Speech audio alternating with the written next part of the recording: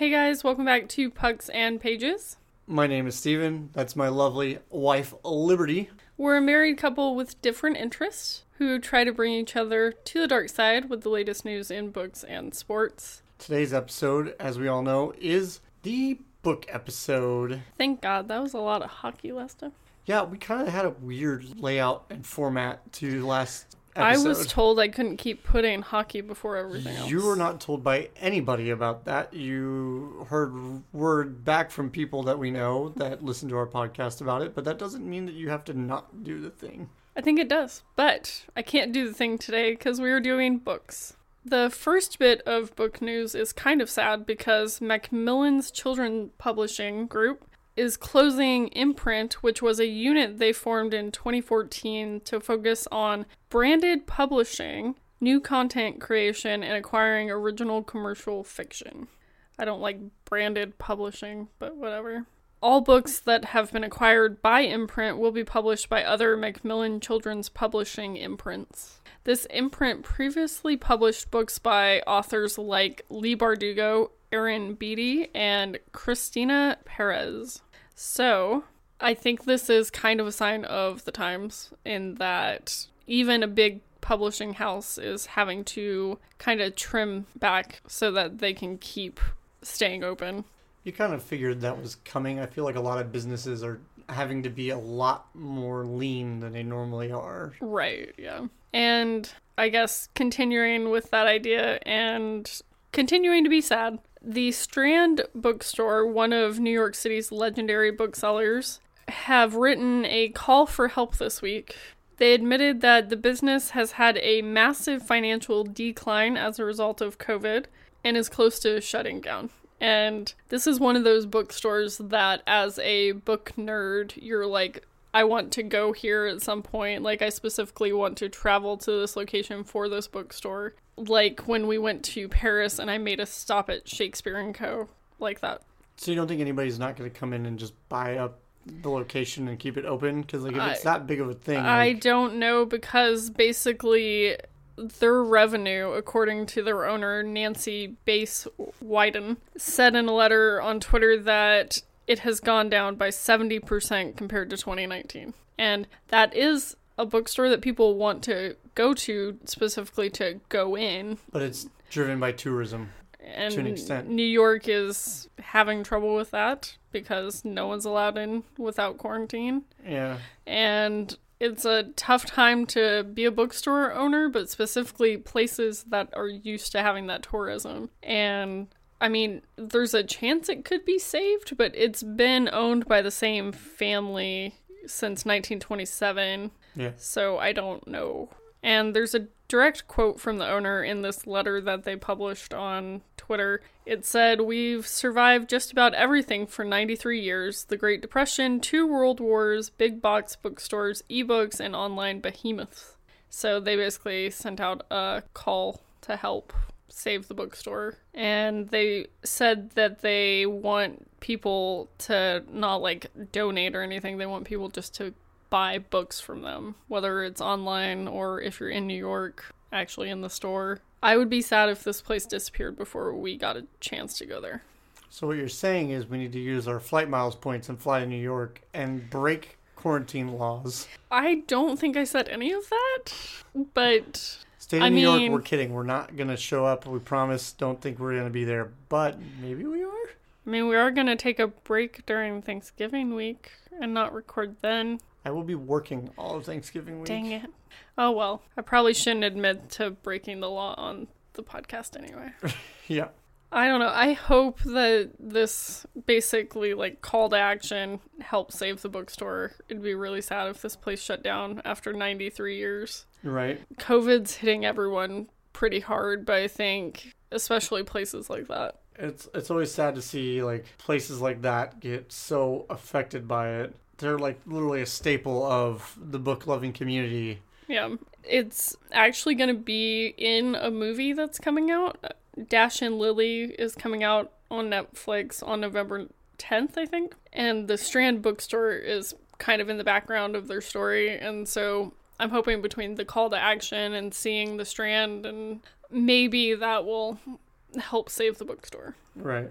As far as celebrity news goes for books, Natalie Portman is set to release a children's book. It's going to be Inclusive Fables, is what she said. She's tweaked 3 classic children's stories, which include The Tortoise and the Hare, The Three Little Pigs, and Country Mouse and City Mouse. And she worked on making them gender inclusive. She basically said that a lot of these fairy tales, fables, aren't inclusive enough for her family. Okay. Like, she's got a daughter, she's got a son. She wants them to see examples of themselves in the stories that they're reading. That's cool. I always like retellings or reimagining of this sort of thing, so that could be good. Yeah, definitely could be good. Technically, Natalie Portman's Fables came out on October 20th, so about a week prior to this podcast coming out. And I'm sort of frustrated as someone who does podcasts that things like this aren't making it to me before they're happening. Right. And it's mostly celebrity books that this is happening with, and I don't know if it's just because they're relying on celebrity to get these books sold versus relying on word of mouth and the usual way books get sold through advanced reader copies and stuff like that. And then the last piece of news I have is about an adaptation. HBO is going to release a limited series adaptation of The Son by Joe Nesbo. Okay. The Son is a novel about vengeance following Sonny Lofthouse, who is serving time for crimes he didn't commit. It will have Jake Gyllenhaal to play the lead role. Okay. And he will also be an executive producer. I haven't seen him act in a while, so we'll have to see how that goes. I feel like the last one he did was that time-turning train movie or whatever that he was a part of, and last I checked, that didn't do that well, so... I've never heard of that, and all I can think of is the animated kids movie, The Polar Express, which sounds very wrong. No, 100% wrong, but yeah, no, it was a weird movie, to say the least, and I've only seen bits and pieces of it, and I'm glad that stayed that way, but at the same time, it's a little strange. But because of the way we release the podcast, this one will come out on Thursday, right before a new month, so I thought I would go ahead and talk about all of the November releases that have a lot of buzz or I'm excited for. Some of these I've pre-ordered. One of these I've already read. So Okay. The first one coming out that I'm excited for is All I Want for Christmas by Wendy Logia. Okay. I had problems saying that last name last week. And it is a standalone Christmas YA, contemporary romance sort of thing. There is a mystical element that I did not expect that came in, the last 2 chapters, so that was unexpected. But I had rated it 3.75 stars when I read it this past week, and I can talk about it more then. And then the next one I'm excited about also comes out on November 3rd. It's Instant Karma by Marissa Meyer. And I love this author. I have read a lot of what she's put out. Okay. I think the one you'll most remember me talking about is the Renegades series, sitting right here on my favorite shelf. Okay. But this time she is doing a young adult contemporary romance, which is not her usual, so we'll see how she does with that. It's about a girl who is suddenly gifted with the ability to cast instant karma on those around her, in both good and bad ways. Okay. So, as far as I know, that's also a standalone, so most contemporaries are. And another one that is going to have a lot of people talking is Chasing Lucky by Jen Bennett. This one's coming out on November 10th. I have it pre-ordered, so it is currently on its way to me. It is a standalone, but it was originally slated to publish this past spring. Okay. But it got pushed back, as a lot of things did when COVID hit. And this one is about a budding photographer who has lived with her single mother moving from city to city. When they have to return to their historical New England hometown to run the family bookstore, Josie knows it's not forever, and then things happen. Oh, man. I was reading through the synopsis and I was like, oh no, I don't want to go into all of that because I don't want to give away a lot of the plot, which it seems like more and more of the plot is given out as people decide whether or not they want to read it. Gotcha. So I'm just going to leave it at that. Basically, this girl and her mother are used to moving city to city, and they have to settle down for a little bit and run a bookstore. Yeah. I would say this episode gives no spoilers, but there will be spoilers in the things I'm going to talk about. Well, with new releases, you really, really don't want to do spoilers. Right. And another book that I've pre-ordered, also coming out on November 10th, is From a Certain Point of View, Empire Strikes Back. This is the anthology of stories set during Empire Strikes Back from background characters' perspectives. I'm actually kind of interested in this. Just a little bit. This is technically the second one in the series. It is probably going to keep going, but I have some authors who I really like are writing for this one, so I went ahead and got it. And I understand Star Wars enough that I don't think it's going to be bad for me to have not read the previous Certain Point of View book. Yeah, as long as it's not the same authors writing about the exact same characters' point of views, because that could be a little weird if it wasn't like that. Yeah. And then there is a new Margaret Atwood coming out on November 10th as well. This is a standalone poetry collection called Dearly. It is the first poetry collection from Atwood in over a decade. She's written a lot of things, but I guess hasn't come out with new poetry in a while. Okay. And one that a lot of people have been waiting for is Rhythm of War by Brandon Sanderson, which is coming out November 17th. It is number 4 of the series for the Stormlight Archive. I have not read this series, but this is a famous author and a book that people have been waiting to come out for 3 years. It's been 3 years since the previous book came out. Right. And he's always working on different series and different books and different things, so they've been waiting a while, the people who like Stormlight Archive, so that's a big one. Another big one is The Burning God by R.F. Kuang, coming out November 17th as well. It's number 3 of the series of The Poppy War, and it's the final book, so this is like a big name author and a big like finale coming out. Mm-hmm. And then one that I don't give a about, but other people do, is Ernest Cline has come out with number 2 of the Ready Player One series, and it's going to be called Ready Player 2. Creativity at its best. I hate that book so much, and then like he can't even have any sort of creativity at all. But it comes out on November 24th. Ready Player One is a book with a bunch of 80s pop culture references set in the future with virtual reality games that eventually lead to basically inheriting a lot of money and property and crap like that. It sounds more interesting that way than actually reading the book. I also don't like how misogynistic he is in his writing, but if I say that, I'm a hyper-feminist, apparently. I don't mind, I'll be a hyper-feminist. You're definitely not that, but yeah. But those are the biggest, or the ones that I'm most excited for, coming out in the month of November. I really thought November wasn't going to be a big month, because a lot of the stuff that I was excited for came out in September and October, but then like finales for series and like new poetry for the first time, or a book people have been waiting 3 years for, those are all coming out as well. So yeah, big month, November. Kind of makes some sense. At this point, you realize everybody is going to be at home, so we might as well do it. A lot of these have been set for publishing since like February, so. Yeah. As far as what I've been reading, I did a no-no kind of this week in that I told myself, and I told you guys, I was only going to do 2 books a week so that I could properly focus on what I'm reading and I don't overwhelm myself. And then I finished my 2 books in 4 days and had 3 days left in the week. So I read another book. And originally I was going to start Half-Blood Prince this week, but knowing me and how I am, I would have tried to rush it and finish it in those 3 days. Yeah. So I just picked a book off of my TBR shelf and read that instead. So the first book I read was In the Study with the Wrench by Diana Peterfrund.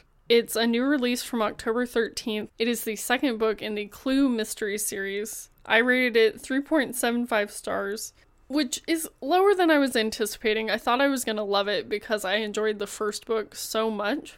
Right. But this has less of an isolated closed circle mystery aspect than I thought it would. And it heads in a direction I wasn't expecting. And normally that wouldn't be a bad thing, but I didn't enjoy the direction that we went. And basically, in the first book, you have the headmaster, Mr. Body, murdered during a storm when there's only a handful of students and staff still on campus. Okay. And, like, that was excellent. I absolutely loved it. For the second one, you've got more of, like, stalker vibes. Like, creepy things are happening. Okay. In the week where the students are coming back from Christmas vacation. And maybe it's because I know these characters from the first book or something, but all the creepy and weird things that were happening, I knew who it definitely wasn't. So I was less questioning what was happening and who could do this and who could do that. Because I was like, well, it's definitely not these three characters because I know them and I trust them and I understand their characters enough to know that they wouldn't do this, especially after what had happened in the previous book. Right. So I don't know. I enjoyed it less, but I still rated it pretty highly. 3.75 is still a good rating for a book. Yeah. So we'll see how it goes with the last book. The last book's coming out some point next year. I don't think it's been announced yet. But I might do a reread of those first two and see if that changes anything before the next one comes out. Makes sense. And then the second book I read was All I Want for Christmas by Wendy Logia or whatever I said last time. And it is a NetGalley arc, so the book is coming out November 3rd, so the Tuesday after this release of the podcast. I rated it 3.75 stars as well. It is a YA, like, I would call it a rom-com almost, like romantic comedy, contemporary. It's happening a couple weeks leading up to Christmas, and this girl loves Christmas. Her whole family loves Christmas, and they go all out for Christmas, and she works at a bookstore. Okay. Which I can appreciate. Obviously. Because she loves books. Yeah. And basically all she wants for Christmas is that perfect under the mistletoe kiss. Yeah. But currently she has no love interest and no one's interested in her. And that's where we start the novel. Yeah. And she ends up coming to a point where she's met two guys and she's interested in both of them. And she thinks they're both interested in her. And so she's sort of going back and forth about who she likes, who she doesn't like. So, like, the character work makes a lot of sense because it seems like a teenage girl. It's a very teenage girl problem to have when you have two crushes and you don't know what to do about it. And so, like, that was fun. I didn't like the magical aspect that came in the last 2 or 3 chapters. Okay. I didn't see any breadcrumbs that really would lead to this. So, like, it just seemed to come out of nowhere. And then on top of that, one of the boys that she ends up having a crush on, I felt like he was kind of creepy in the beginning. And that might just be, like, the mom part of my brain. I'm not a mom, but, like, I have that part of my brain as a 31-year-old that's like, is that a red flag? That looks like a red flag. It's rectangular. It's in the shape of a flag.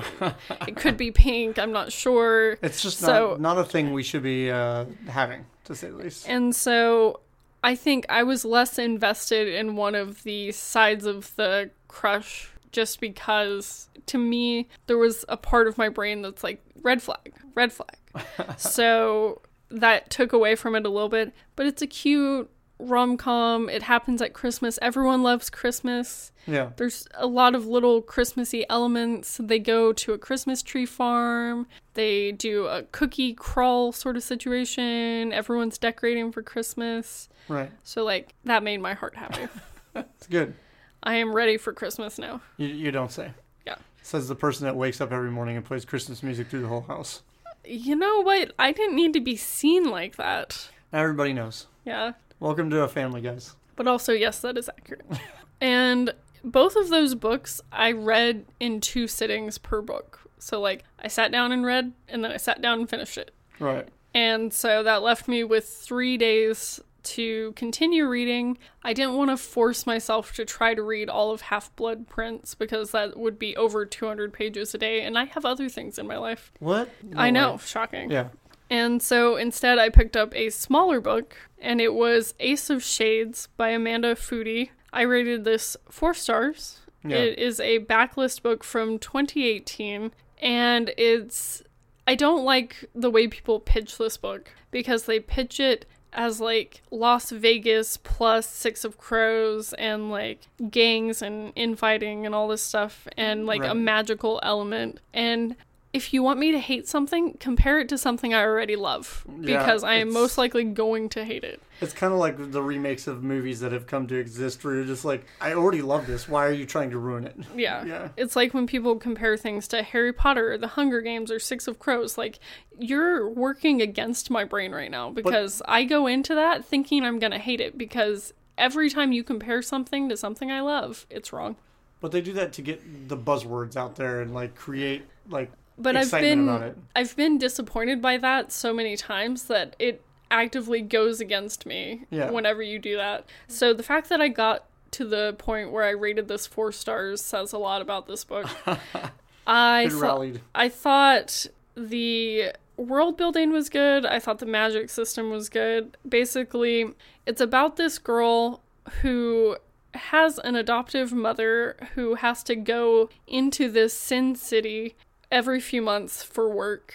And one time she goes there and doesn't come back. So during the summer in between school years, she is going to Sin City to try to rescue her mother. Okay. And she meets with the one person she knows there to try to track her down, and then sort of silly, fun chaos ensues. And it's got a really intricate magic system where you get your magic from both sides of your family. So you have one blood trait, which is like your main thing.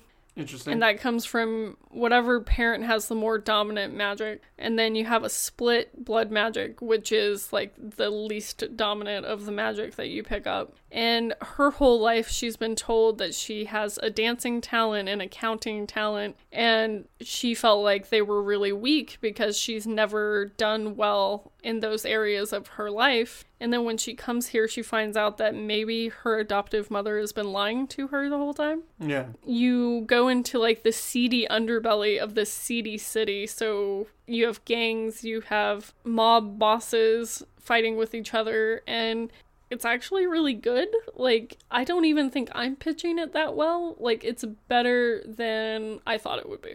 Awesome. And so now I guess I have to finish the series, so I guess I have to buy books.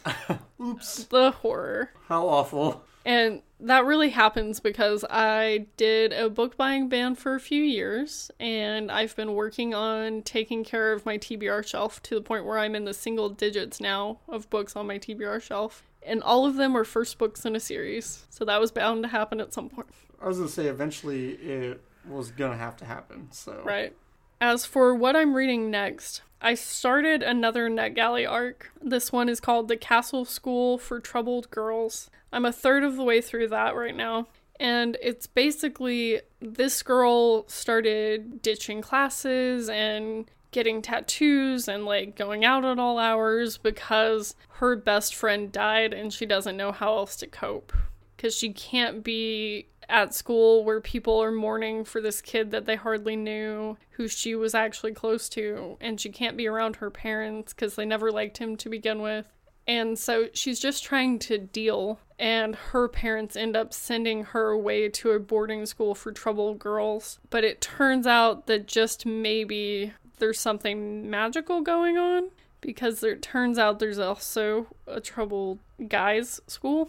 Interesting. That they're not supposed to know about. And like the school is really strict, and like you have to be asleep by 9 o'clock at night, and lights are out right before that, and like you have to eat with your counselors, and you have to go to therapy every day and all this stuff. But somehow she manages to find a way to sneak out, and that's when she finds out that there's also a boys' school. And that's all I know so far, because I didn't want to read too far into the synopsis. Yeah. So we'll see this week where it ends up going from there. And then I also will be finally reading Half-Blood Prince, because you finished that this week, and we have a movie to watch. We have a lot of movies to watch this week. Well, we also do a Halloween marathon every year, and we kind of have to split it up this year. So we'll be watching movies like every day this week. Pretty much. Because you finished Half-Blood Prince, so next week we're going to be talking about the movie, which I'm interested to see your thoughts about because I still don't know how I feel about it. Yeah, I've heard that from a couple people. One of my employees is also a fellow book nerd like yourself, and he's made it abundantly clear to me that the movie is a weird adaptation. Yeah. And that's basically the way he left it. He goes, I don't want to spoil it, but he goes, you either are going to maybe enjoy it or hate it completely. Yeah. And I'm like, cool. I don't know. It just gives off weird vibes compared to the other Harry Potter. So we'll have plenty to talk about next week, I'm sure. Yeah, Liberty will return with her 8 pages of notes for next week. Better than your no pages of notes. I've got them in my brain.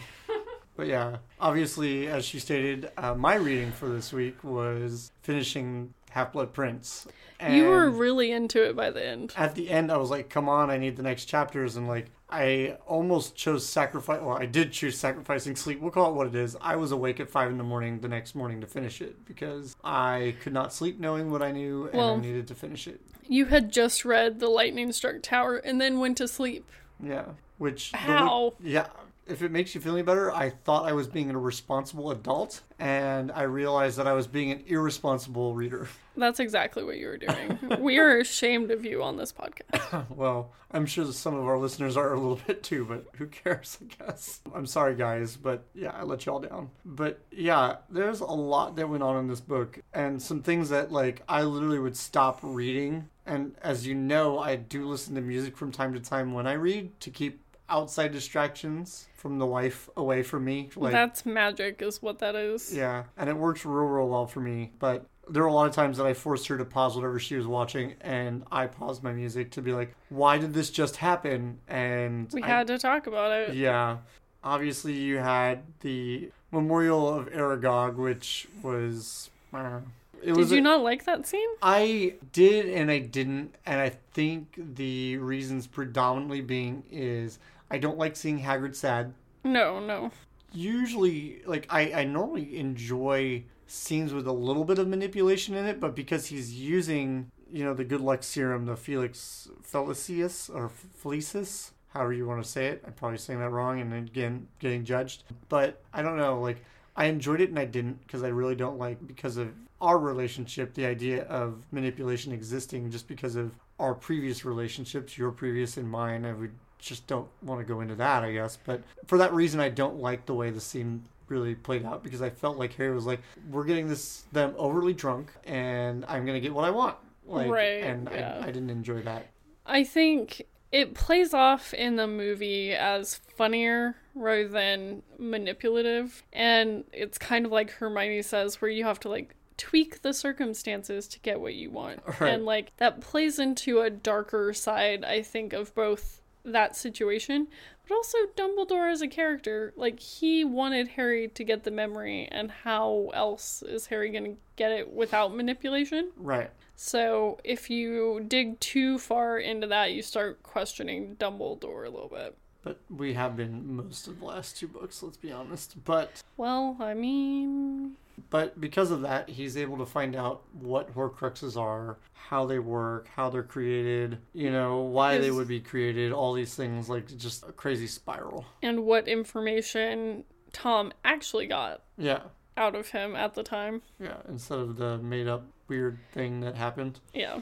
You find out that basically Dumbledore has his suspicions as to what the Horcruxes are. Yeah. And how many there are. And it's crazy to me that, like, this whole time he knew. He had an idea at the very least. And so it's just like, clearly because he's like, well, the 2 of them have already been destroyed, the ring and this. And it's like, well, if you pretty much knew, why didn't you just make it abundantly clear? Right. Like, honestly, it seemed almost this entire time that Dumbledore was sending Harry on this mission to get this information, but he already knew the information.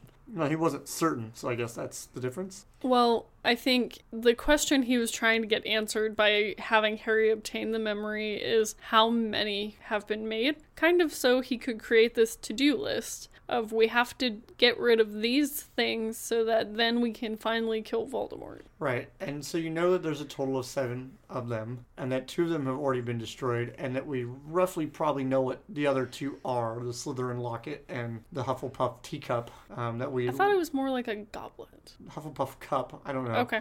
It describes it as cup in the book, not as goblet, so True. It could be any kind of cup. I just figured because it's Hufflepuff, maybe it was a teacup. I don't know. I don't know why my brain went there, but it did. So sorry to the Hufflepuffs out there that now hate me, but like... You're just sitting around drinking tea all the time, you Hufflepuff. Like, it's just Hufflepuffs, you know. It's no threat, so it's not like they're drinking mead or anything. Oh no, that was the worst.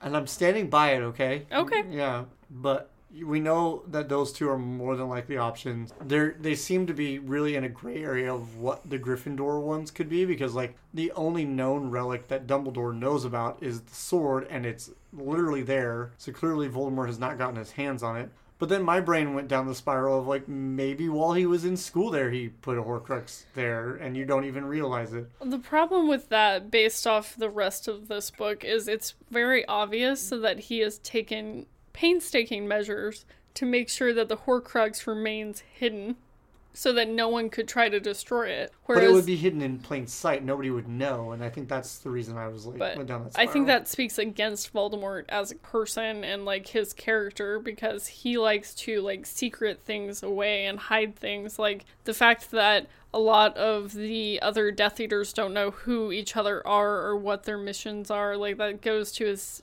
wanting to have secrets. Yeah, I can see that. So I don't think he'd be the kind of person who would leave something out in the open like that if that were to be. But at the same time, he would have that kind of ego to do it too, though, because he does think he's the hottest thing since sliced bread. But he still does fear Dumbledore, and I feel like by the time Dumbledore became headmaster, if your theory is correct, he would have found a way to get rid of it from Dumbledore's office. It's true, probably the case. Because he does fear Dumbledore, at least. Not Dippet, because that guy was a idiot.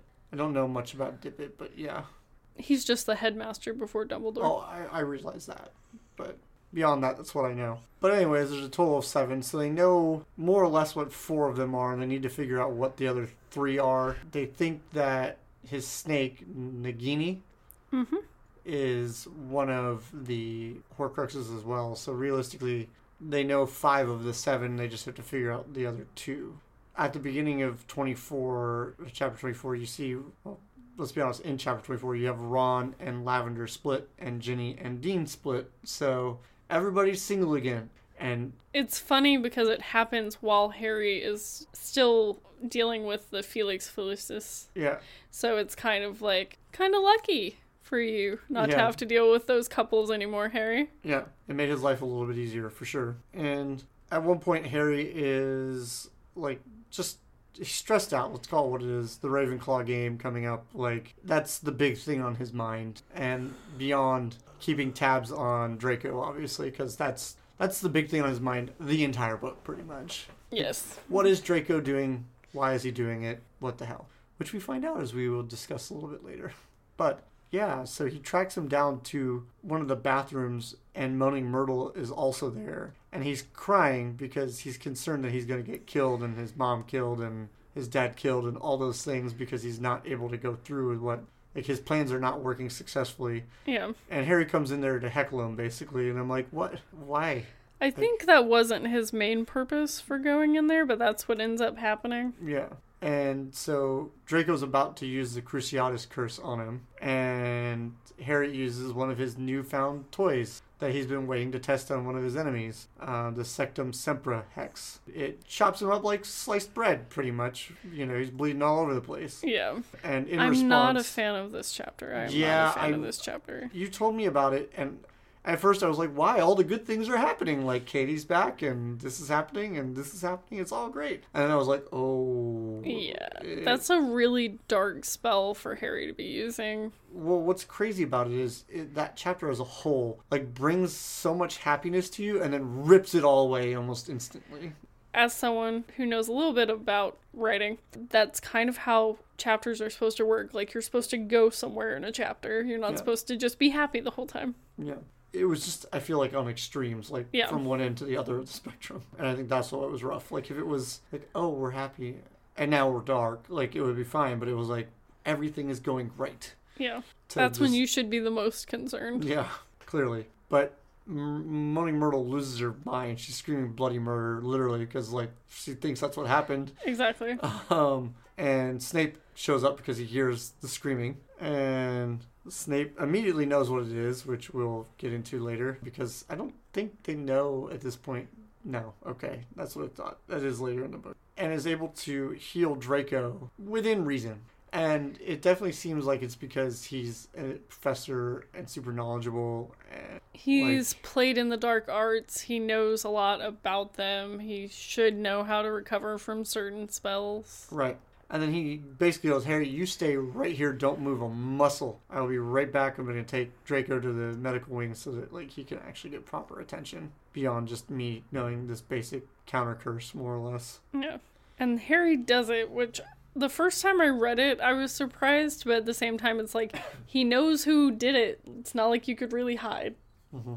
It's not like, hey, somebody ran out the door. Plus, they're known enemies. Yeah. So he comes back and basically demands that he go and get his potions book, because obviously Snape has an idea as how the heck he even knew about this curse. Right. And so as he's running, like he's sprinting full speed to the common room to try to buy as much time as he could, like, you know, instead of walking, you know, what the timetable would be. And he trades books with Ron and then runs to the room of requirement and dumps his book off, and where he notices the gosh, I'm blanking on the term, the wardrobe. Vanishing cabinet? Yes, the vanishing cabinet. Mm-hmm. He notices that that's there in the room of requirement and it's not in pieces anymore.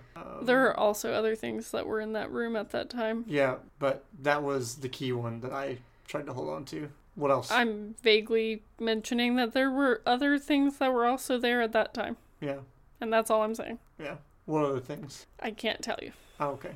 Because they're going to affect what I do next in the Yes. next book? Okay, fantastic. So he sets it down in there and returns to Snape and goes, this is my potions book. Yeah. And Snape's like, sure, I'm not stupid. Like, I know this isn't yours. And it ends up having, like, a nickname for Ron in the book. Well, he had a self-spelling quill that was losing its charm. And so instead of spelling Ron Weasley, it says Runel Waslib. Yeah. And he's like, that's my nickname. Yeah. And then he It's has like, to how dumb do you really think Snape he has is? to try to explain what a nickname is. Yeah. He's like, I'm not stupid. I know what a nickname is. Yeah. And in response, Harry gets detention for every Saturday until the end of the school year. He's lucky that's all that happened, to Well, be even, perfectly like, honest. McGonagall gets involved, and McGonagall's like, you're lucky that's all you got. If it was me, it would have been much worse. He could have been expelled. That is a dark spell that you're just waving your wand around willy-nilly. You're in your 6th year. You should know better than to just do spells, especially ones that say 4 enemies. Like, it says that in the book, 4 enemies. Yeah. And that's my Hermione soapbox moment. Yeah. There were plenty of those in this book as well. At least it wasn't about the house elves anymore. Mm-hmm. But Harry gets his first detention, which is during the match against Ravenclaw. Yeah. So Ginny is the Seeker against Cho Chang. And all I could think was, man, don't you wish you could have been there for that? Girlfriend against ex-girlfriend? Well, at the time they weren't boyfriend and girlfriend yet, but yeah. Yeah. Eventual. Girlfriend, yeah. Crush against ex-girlfriend? Yeah. And he realizes as long as he's been there, basically, like, oh, I should go over what his detention was. He's basically reorganizing all the punishments that have been brought down upon people for things that they've done in the history of Hogwarts. Well, he's rewriting the ones that are now illegible. Yeah.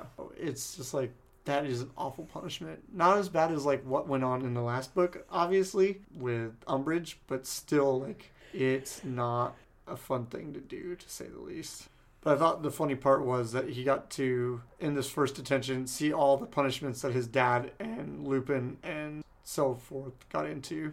Snape's trying to do that to, like, get under Harry's skin, and it does, but, like, for me, I'd be like, oh, that's hilarious, I need to try that one. Yeah, like, exactly. I don't know. I don't know that that would have been as grueling of punishment as Snape. Planned it to be? Yeah. Yeah. The punishment is clearly just the amount of hours he was there and the things he was missing. and having to write things out by hand. Like, that just wears on people. This first detention finally ends, and Harry's come to the conclusion that the match is clearly over. He's heard all the people go back to the different areas that they're going. He gets back to the common room, opens the door. Ginny runs up immediately and hugs him because everybody's celebrating, and they're like, we did it, we won the cup, blah, blah, blah, blah. And in response to the hug, Harry just drops a kiss right on her, just like, bow, kisses. It's just like, what? In my notes, I literally have, what? So, well, I mean, she's liked him forever, so I mean... Yeah, but you wouldn't know it in the more recent books. Like, it's not as shown in the last two, for that matter, this one and the previous one. It's definitely not nearly as apparent, but immediately the rumor mill starts, like, how long has Harry been seeing Ginny, and why are we just finding these things out, and blah, blah, blah, blah, blah. And Ron basically, like, looks upset, but he's like, you know what? If it had to be somebody, I'm glad that it's who it is. Yeah. Which made me think maybe he had a little Felix still left in him, but I know that that's well gone No. by that point. If he had any left, that spell would never have happened. Yeah. Later on in the next chapter, Harry runs into a drunk Trelawney after he gets a letter from Dumbledore to meet him, because Dumbledore has possibly found one of the Horcruxes. And in the process learns that Snape is the one who overheard the prophecy made by her to Dumbledore, because Trelawney has kind of gone down a dark binge cycle. She's leaned into her alcoholism a little bit. I would say more than a little bit. She's trying to store her sherry bottles in the room of requirement, and that's where Harry finds her. So, yeah, that was a weird scene. A drunk Trelawney is something I never want to see again. Yeah, no, it's weird. Yeah. She's already weird as it is. She doesn't need alcohol involved with her weird. Yeah. Then you have the scene where, obviously, he gets back to Dumbledore's office. He goes over the fact that he has possibly found one of the Horcruxes in the cave where Voldemort tortured the two kids while he was still on the field trip with the orphanage children that he was with at that point in time. And he's pretty certain that there's a chance that it's stored there. In response, Harry's like, I know about Snape. Starts losing his mind, like about how he was eavesdropping and how Snape is clearly not to be trusted and all these things. And then goes into what Trelawney also told him about how she was attacked the second she got into the room of requirement to put the sherry bottles there. He's certain that Draco was involved with it because who else would be there? Draco's not on the map, so it had to have been him. Dumbledore is kind of just like, we've been over this. Stop this crap. Like, you're wasting my time. You're wasting your time. Neither of them are up to anything. I will let the people know, like the professors know, that I'm leaving and you're leaving and that we're going to go do these things and they need to secure everything. And so Harry's like, all right. And Dumbledore goes, now go collect your stuff and meet me at the front entrance and we'll go do our thing, basically. And when Harry gets back there to collect the invisibility cloak, he gives the last of the Felix to Hermione and Ron and tells them to communicate with the rest of the DA to be on their toes and keep an eye out for what's going on with Draco and his lovely group of crew, I guess. Crabbe and Goyle. Keep an eye on them. Here's the map. Here's the Felix. Good luck. Yeah. I'm leaving. They have to apparate out of Hogsmeade because obviously you can't apparate from Hogwarts, as Hermione has so kindly reminded them dozens of times. And they get to this town and they have to walk to the coastline. And it's not even like a nice shiny beach. Like when they describe it earlier on, it almost seems like they were all at the beach and they just explored this cave without everybody else. But like the way to get to it seems nearly impossible for how the hell even three children with three children and one with magic. How did they get there? Magic. Clearly. The thing with this is you're supposed to see that Voldemort has always had this sort of more powerful than you would think side to his magic. Right. It's definitely the weirdest scene to me because it just seemed weird that like at that age, how does he have that much power over people? But like, and then nobody's thought, no, maybe he's a bad kid. Oh, I think plenty of people thought he's a bad kid. They all thought he's not my problem. Yeah. At least when he was not at Hogwarts yet. Yeah. Either way, they get to the inside of the cave, and it's just a solid wall, stone wall. And Harry's like, well, that was fun. I'm glad we came all the way here for nothing. Dumbledore's like, you're not wise with the Force type of like speech, type of a thing where it's just like here. This is why he is the Padawan. Yeah, and sorry for that crossover, but it just seemed to make sense to me, and that's why I put it in my notes. It's alright. Dumbledore finds this invisible entrance and realizes that it needs a blood offering for it to open. So it opens, and it opens up to this like cavern at this point with a giant lake in the middle of it. To the point where it's like you can't even see the middle of the thing. Yeah. You just see like a glowing light coming from somewhere in the abyss. Which kind of makes sense because it's a dark cave, right? It would be weird that there would just be like one light source way the heck out in the middle of this giant thing. And again, Harry's like, so how do we get there? And just, he's about to be like, do we swim? And Dumbledore's like, no, that's clearly not how we get there. Well, he's able to find the magic where there shouldn't be, but there is. Yeah. And ends up dredging this boat that was underwater, attached to a line that was also underwater. They both get in the boat, and he's like, good thing you're not a fully equipped wizard at this point, because otherwise this probably wouldn't work. Yeah. And all I could think was, he just called you incompetent. Congratulations, Harry. A little bit like... He just said you're not 17 yet. That's all he's trying to say. That's what he meant, yeah. You're not a fully qualified wizard just means you're under the age of 17. Right. So the boat starts moving across the black water, and they get to this island after a while. It wasn't instant by any means. As they're going through the water, you start to see like people swimming under the water surface. Like they can't break the surface. You see them at one point, I think, right? They're not swimming. Yeah, they're just floating about more or less in the abyss. No? Enlighten me then, I'm waiting. You see bodies under the water. Yeah. Either way, they get to the island, and there's a goblet with a fairly large goblet. We'll call it what it is, I guess.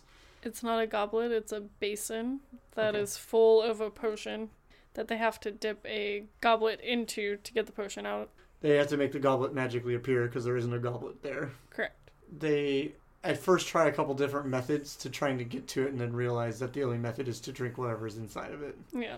And Dumbledore goes, this is one of those moments that I told you that you have to listen 100% to everything that I'm saying and do exactly what I tell you and force me to continue to drink this no matter how bad it gets. And so Dumbledore starts drinking it. It gets real dark. Yeah. Like Harry has to trick him into drinking it.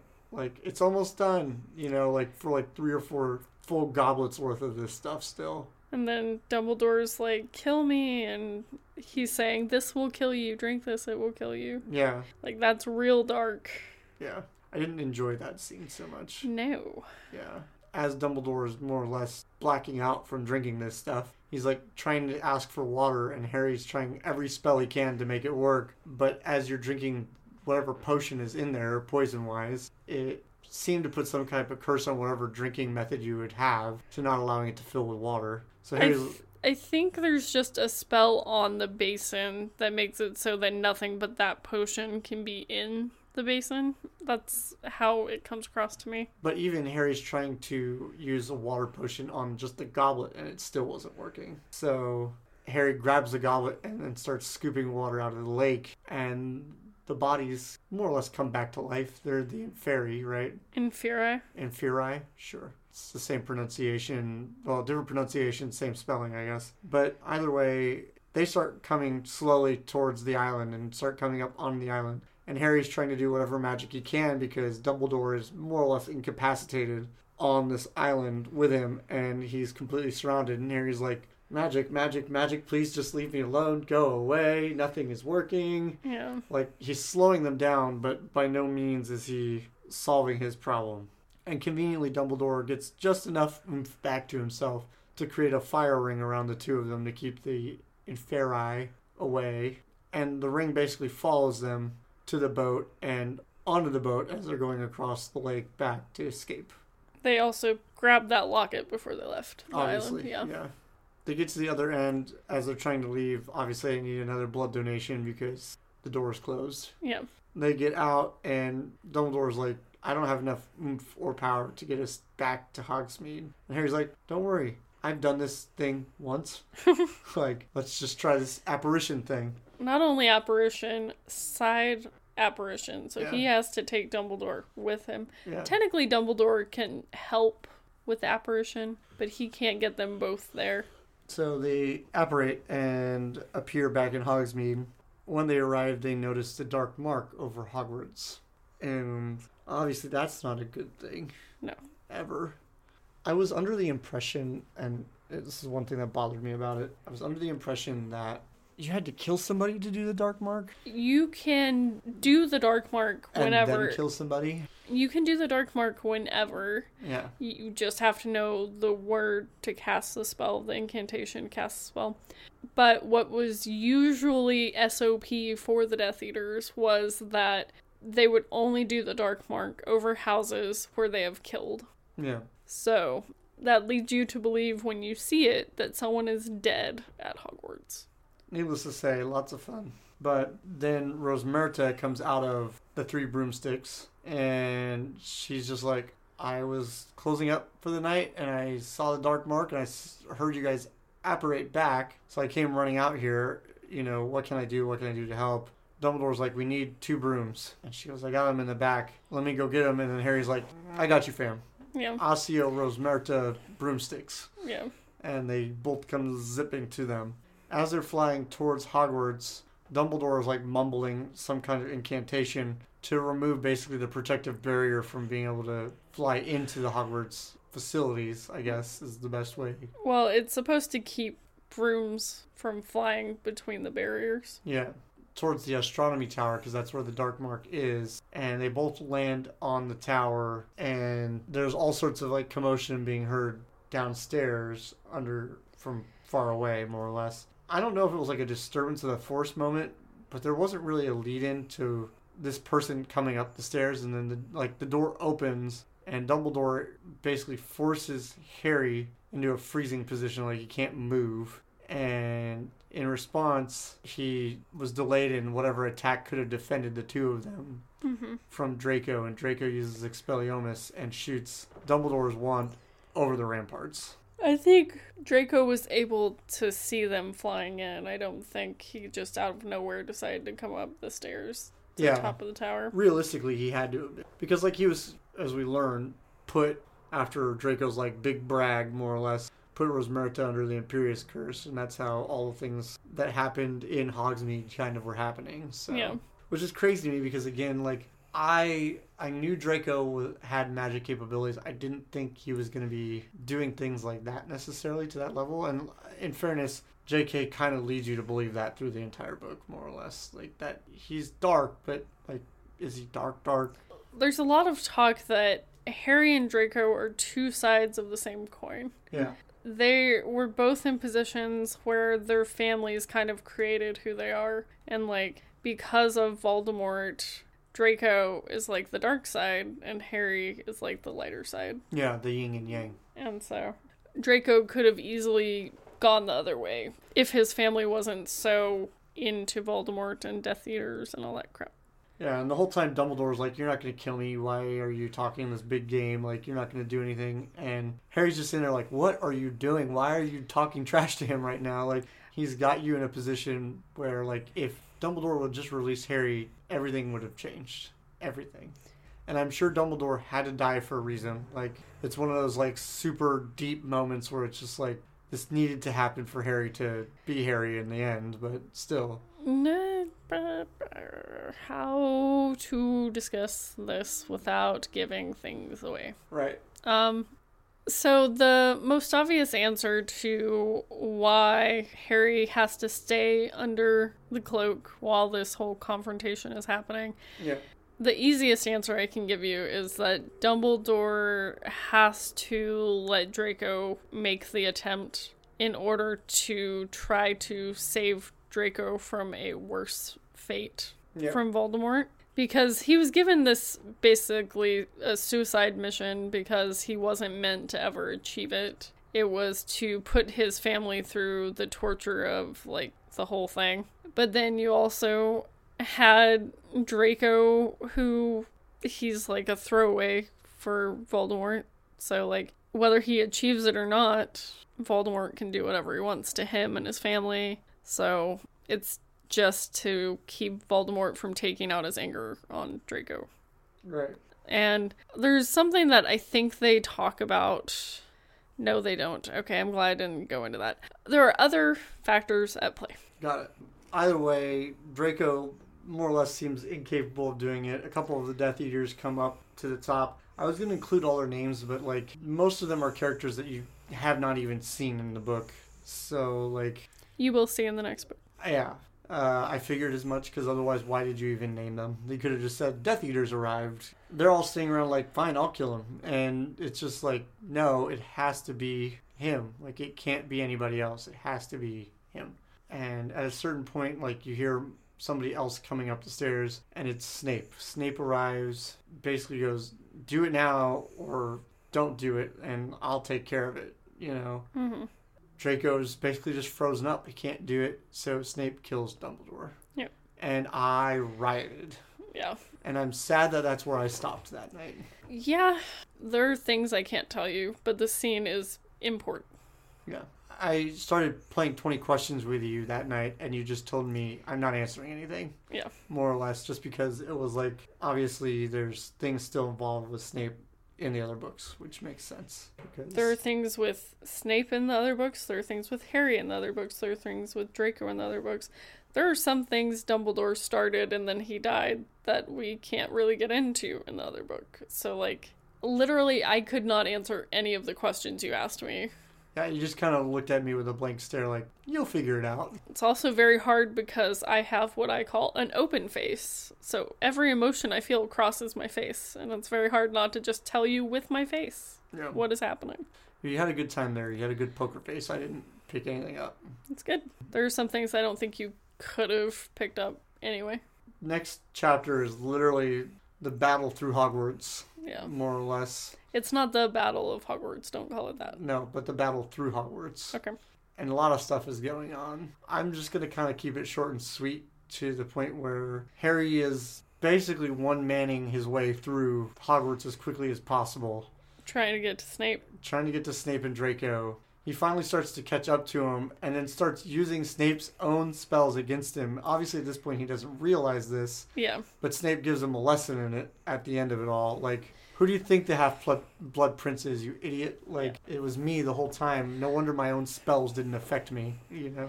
Well, it's not that they weren't affecting him, just Harry's not Strong as enough. good as Snape is.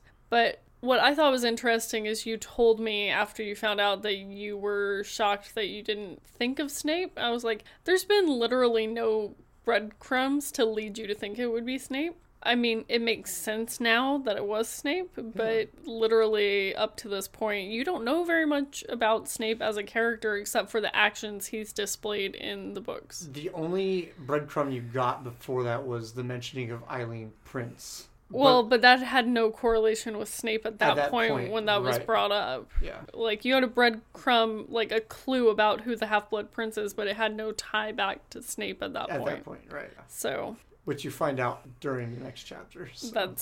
She is his mother, yeah.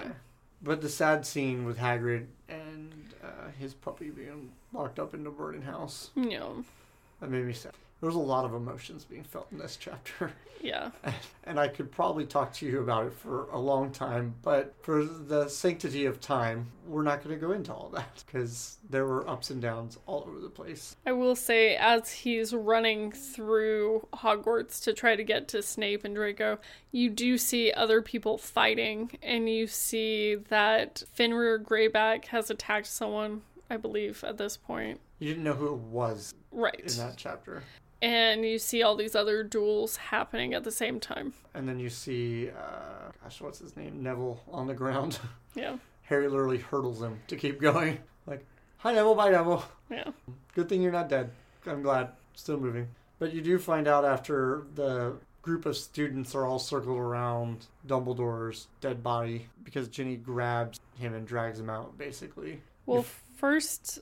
You have to realize that Harry pulls off the locket from the body, and then Ginny pulls Harry out of the middle of everything. I keep forgetting about the locket for some reason.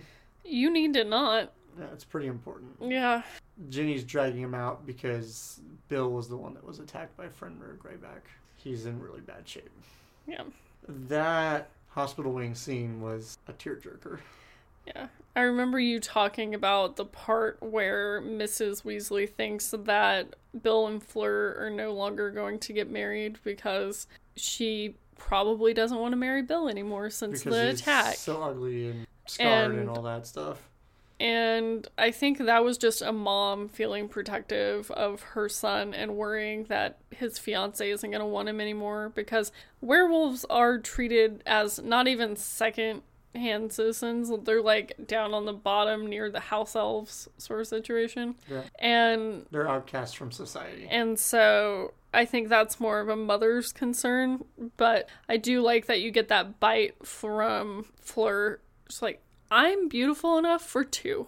Like, Yeah. it is fine. It was a little, like, egotistical the way she said it, but it was out of love and confidence that, Right. like, nothing is going to break the two of them apart. Like, they love each other no matter the age gap, which We talked about last time, yeah. was kind of weird. And so it's just, like, it brought tears to my eyes, that scene. Because, like, there were so many emotions going crazy in that previous chapter that my brain was just like, boof, explosion. And so, like, coming right back into the sad, it was just like, like, stabbed me right in my side. And I teared up. I didn't completely cry, but my eyes got watery. Yeah. You know? And books don't usually do that to me. So it was... Well, you are at the end of a 6-book in a series. I don't think you've read that many books in a series before. No. So you're more emotionally invested at that point. Right. And then you also get the scene of Tonks going like, see? It's fine. Everything's going to be okay, to Lupin. Oh, yeah. Like, why won't you date me? Like, stupid. Yeah, we find out that whole mysterious reason Tonks was depressed for the school year. It was because Lupin was shutting it down, even though, like, Tonks was madly in love with him. Yeah. A lot of people think that relationship came into fruition because so many people were shipping Lupin and Sirius together, and J.K. Rowling wasn't a fan of that, and so she inserted Tonks' relationship with Lupin to try to offset that. I'm here for it. Which one? Tonks and Lupin. I think they're good together. I don't see why Lupin in the past couldn't have had something with Sirius before Sirius went to Azkaban. It's possible. But there's nothing in the canon that goes against that.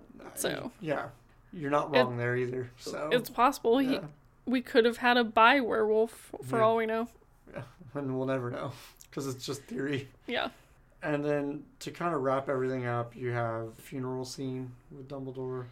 Yeah, that's a hard scene. Yeah, I cut out the bit about the minister coming because it's just like, minister's a word that I like to use that I don't want to use. I really don't like him, and I don't think he should get any FaceTime, really. But you do get Hagrid and Grop coming to the funeral. Which was funny. Yeah.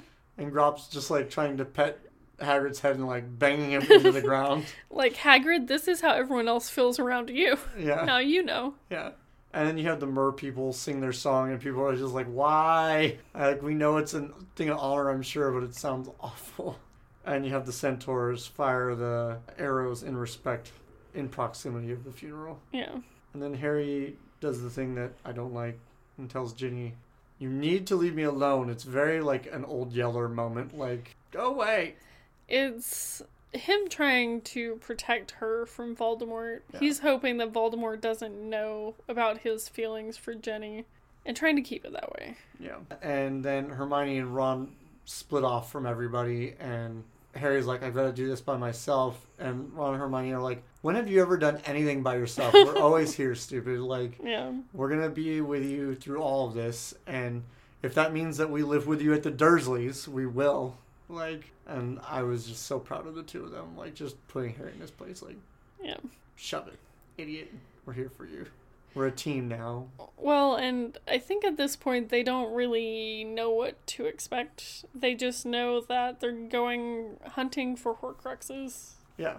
The unknown is the unknown. And I think the final nail in the coffin there is the whole getting kicked in the face with the fact that the locket that Dumbledore risked his life for was fake. Was a fake. And that whoever RAB is had it somewhere. And Hermione's already like, I know, I will start looking for the things for the RAB. Like, I'll look it up for you. I was going to ask you who RAB was, but I realized that it's probably going to come up in the next book. Who could it be? Yeah. Someone knows. Yeah. People that have read all the books know. I don't. So please let me keep it that way until I read the book. What's really funny with you reading these so late is that I was there for all the weird fan theories that we've had while the books were coming out. And so, like, you had a theory that Snape was the Half-Blood Prince. Or you said Voldemort was the Half-Blood Prince, not Snape. Yeah. And I'm like, I haven't heard a theory that weird in years because, like, there were theories about who RAB is, and I had heard a theory about who it is, and that theory ended up being correct. And, like, for me, that didn't necessarily take away from it, but when it ended up being who it was, I was like, oh, I'm not shocked. Will you tell me if I've met the character already, or have I not? I will not tell you whether or not you've met this character. Fantastic. So that's a yes. Maybe in passing, but anyway. That is not what that means. That means I won't tell you anything. Okay. Your face says otherwise, but yeah. My face is saying a lot of things. That doesn't mean any of them are true. Yeah. But yeah, no, I enjoyed this book, and I know it's kind of controversial that I enjoyed this book. I don't think so. I think it's a decent book. It's just not my favorite. I wouldn't put it as my favorite by any means. I feel like we're starting to see things come to conclusion. A lot of stuff is coming around to where you're going to be wrapping up soon, and you can kind of get that feeling already. So, yeah.